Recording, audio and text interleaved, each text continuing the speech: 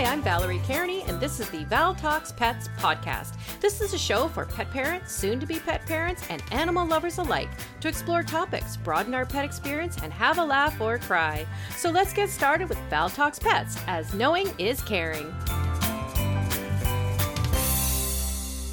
Hi, everyone, and welcome to Val Talks Pets, the forum for pet parents and enthusiasts alike. Having been working in the pet industry for almost 10 years now, I am going to deal with a lot of the issues and questions that arise as I deal with pet parents on a day-to-day basis. I'm not a veterinarian, but I do have certifications in canine, feline, small animal, fish and herptile, and avian health and nutrition from the University of California, Davis Extension. On today's episode, I'm going to tackle and address puppies, specifically getting a new puppy.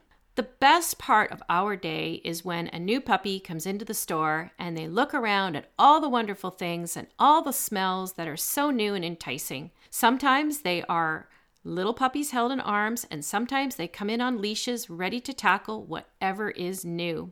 How people get their new puppy is a whole other topic, and I am going to reserve a more in-depth podcast to looking for a puppy from reputable sources, but today we focus on what to expect and how to get prepared for a new puppy. Despite the natural rhythms of female dogs and when there is puppy time, it seems that people acquire puppies all throughout the year. How they get these puppies, again, will be reserved for another time, but let's assume for now that they purchased either a purebred pup from an accredited and registered kennel club breeder, or they went to a reputable rescue. How one decides on what kind of dog to get, be it purebred, crossbreed, or mutt, depends on a few factors. First of all, size of dog, I think, is a very big factor. Small dog, medium dog, big dog. It all depends on environment. So, for example, if you live in a townhouse with a small little backyard, I don't think it's a good idea to get a Bernese Mountain Dog. Now, having said that, if the owner is a very active, outdoorsy type who's going to be constantly walking the dog or running with the dog and visiting parkland and countrysides, this might work. But that kind of owner in that scenario is not very common. Perhaps a smaller dog to fit the size of the environment is a better choice. I live and work in a rural environment, so you can imagine how much large breed dog food we go through. Many of our customers have acreage, so Labs and Shepherds and Great Pyrenees dogs, they're quite the norm. This is the size of dog matching environment. We also seem to have quite a few Shih Tzu dogs and pugs, etc. And these are people who live in town and walk their dogs on the sidewalks with fenced backyards. Again, size is matching environment. Now, having said that about fenced backyards, people who have property also have to be prepared to contain their dog as well. It's not okay to let your dog roam around freely just because you live in the country. This is where some kind of perimeter statically charged fencing may need to be installed. If that's the case, this expense needs to be put into the budget. Some people will also build kennels for their dogs outside time, and that may be something that works as well. Either way, fenced area, fenced backyard, perimeter fencing, all of this needs to be considered when bringing a new puppy into the family. Remember, most municipalities invoke fines on dogs found at large. And the worst horror, of course, is a dog being hit by a car because of a lack of containment. So let's move along to the activity level of the dog. And this is not necessarily equated to size of dog. I don't have a Great Dane, but I have heard that they really like their downtime sleeping on a couch. Whereas you get yourself a Border Collie or Australian cattle dog, you better be prepared to be very active with your dog. A very active breed has to be seriously considered in combination with lifestyle. So I think I'll interject here something that I have been experiencing a little more than occasionally recently. I have seen older people sort of maybe 60 plus, coming in to get things for their new puppy. I would say about 70% have got a small dog, but there are some who have delved into getting German Shepherds or large hounds and Labradors, and I do find that rather concerning. The reason I bring this up is more times than I like, I find a very frustrated owner trying to find toys and chew things for a puppy that is, quote unquote, driving me crazy, chewing everything in sight. When I respond by saying, well, that is what puppies do, I have heard the response accompanied with, a big sigh and, I wish I had never done this. Oh, yikes. Here is where a pet appropriate to age should have been considered. There are wonderful senior pets in many shelters waiting so patiently for someone to love them again. And this really breaks my heart. The other thing to consider is future lifestyle. So getting a puppy now may seem super fun and you have all the time in the world, right up until a new baby comes along and all that changes. Now, not everyone does this, but it is a fairly common story to hear about a dog being rehomed because the human family has expanded and the puppy, who is now a dog, doesn't fit this lifestyle. And that's another thing that breaks my heart. So we need to think about these things. We need to think about your age and your ability to deal with a puppy. And is that a smart thing? Maybe getting a puppy is just not the idea. Maybe it's time to think about a senior dog or a dog that has a few years on it. Okay, so let's go back to the fact that we've decided to get a puppy. So we have a new puppy coming home. And in comes the new pet parent and they say, we're picking up our new puppy. We need everything. Awesome. We love these pet parents. The first thing to think about is food. Now, many people are given a bag of the food the puppy is eating to help tide the new owner over until they get settled. This is another area that has me concerned. I have had people coming in telling me the person they're getting the puppy from is feeding X. Oh, my eyes widen many times when I hear what the puppy has been fed. In my opinion, if the pups are being fed a very low quality food, that just indicates what kind of a pup raiser this person is. And there's no way I would give over money to someone who doesn't take nutrition seriously. A pet expert can help you decide what kind of food to get based on the dog's needs. There are many great foods on the market specifically formulated for small breeds, medium, and large breed dogs that gives a good nutritional start. This is where it is important to not use made-up hybrid names for crossbreeds. Pet experts need to know the two breeds present so they can recommend according to the needs of those two breeds. So I have a Husky Shepherd cross. I know that with the Shepherd in him, he will shed a lot. I also know that true to his husky nature, he sometimes likes to skip a meal. If I went into a pet specialty store and I told the pet expert, I have a Shepsky, they would have no idea what I was talking about, nor how to help me with the proper food choice. Mixed breeds can be a little easier to decipher for food choice, but having some idea of the breeds mixed in does help a fair bit. So we've got our food decided. Now we have to think about what's next. And it's best to think about proper toys and chewing toys for a puppy. So these choices should be from the puppy selection. It is important not to give puppies anything too hard that could break a baby tooth. Also, edibles like pizzles can also be too hard and perhaps a bit too rich. And yes, they are bull or water buffalo peanuts. Definitely no rawhide. Look to Kong and Nylabone and other brands that allow puppies to play and chew with appropriate size and texture. It is best to actually speak to a pet expert for these choices as opposed to acquiring product that you have not actually held in your hand. Now, the next question is whether to crate or not. This is a very individual choice, and if crating is something you wish to do, again, speak to the pet expert to get the correct size of crate. It is super important to not have a too small crate for a rapidly growing large dog. Make sure you are very aware of the time the pup will spend in the crate. I had a person the other day who said that their dog goes absolutely ballistic at home when they get in. It's running around, it's doing all kinds of crazy things. And then she said, but it does spend a lot of time in its crate. Well, that kind of gives you the answer as to why it's going around. And I said, well, it's bored and it needs exercise.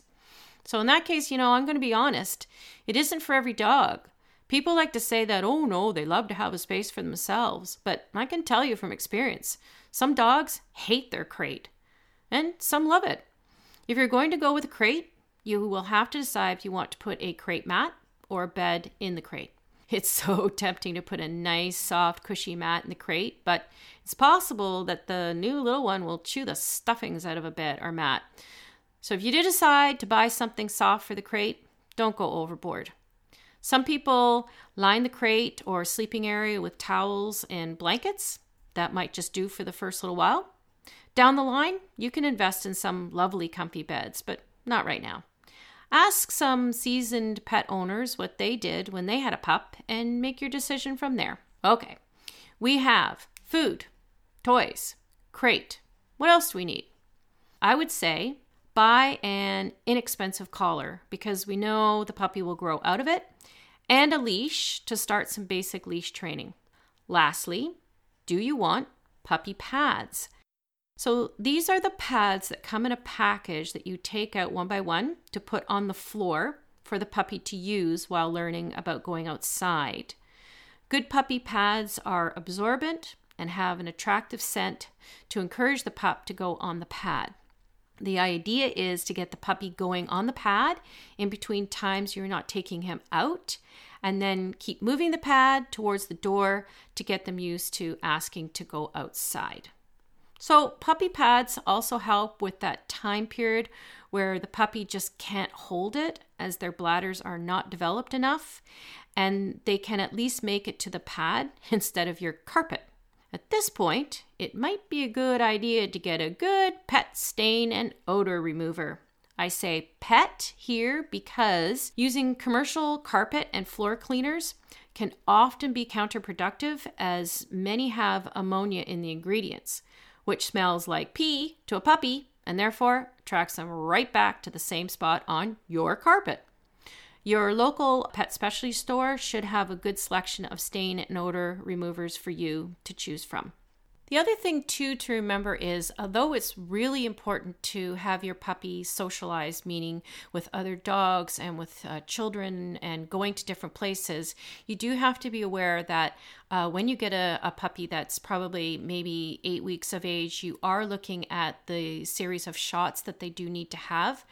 And you need to speak to your veterinarian about the safety period before you can start socializing them when they're in that period where they have to receive that series of shots. So do speak to your veterinarian about that, because it is something you're going to have to think about before you start introducing your puppy to all kinds of new environments, which we do want to do, but we want to do that safely. Well, that is probably going to do you for the first bit. And something else that you're going to have to think about down the line, and you have a couple of months to think about it, but you do have to make a decision with regards to spaying and neutering. And that's a whole other topic. And again, we can reserve that for another episode. So I think what you've got going right now is some of the basic things. You've got the idea that you need to get some kind of a food that's appropriate for the type of dog that you have. You need to get some appropriate toys, chewing toys, safe ones that you know how they feel. That's specific for a puppy so that they won't have anything that will damage their teeth, for example. You have to make a decision about whether you're going to do the crating practice, and if you are, think about the size of the crate, think about what you're putting in the crate, and think about time spent in the crate as well.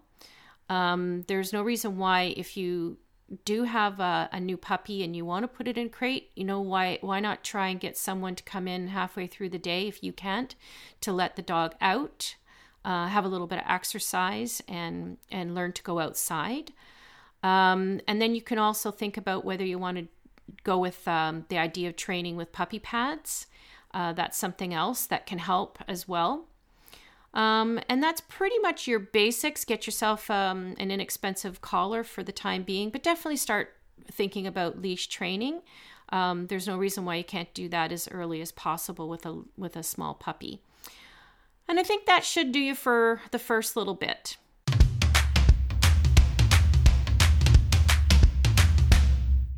So I think that brings us to my section of pet peeves in the podcast. And this part is reserved solely for opinion and a bit of a vent. So we love puppies, and puppies become dogs that become family members, and that is just the point. Puppies, kittens, rabbits, it doesn't matter. They are not a disposable item to give up or rehome in the future for some trivial reason. Getting a pet is a commitment. It is your responsibility to care for them for their life. When you get a puppy, you become its world, its pack. Sending them off to someone else for a reason that could have been prevented with a little research and, hey, some honest soul searching, not doing this, that really bugs me.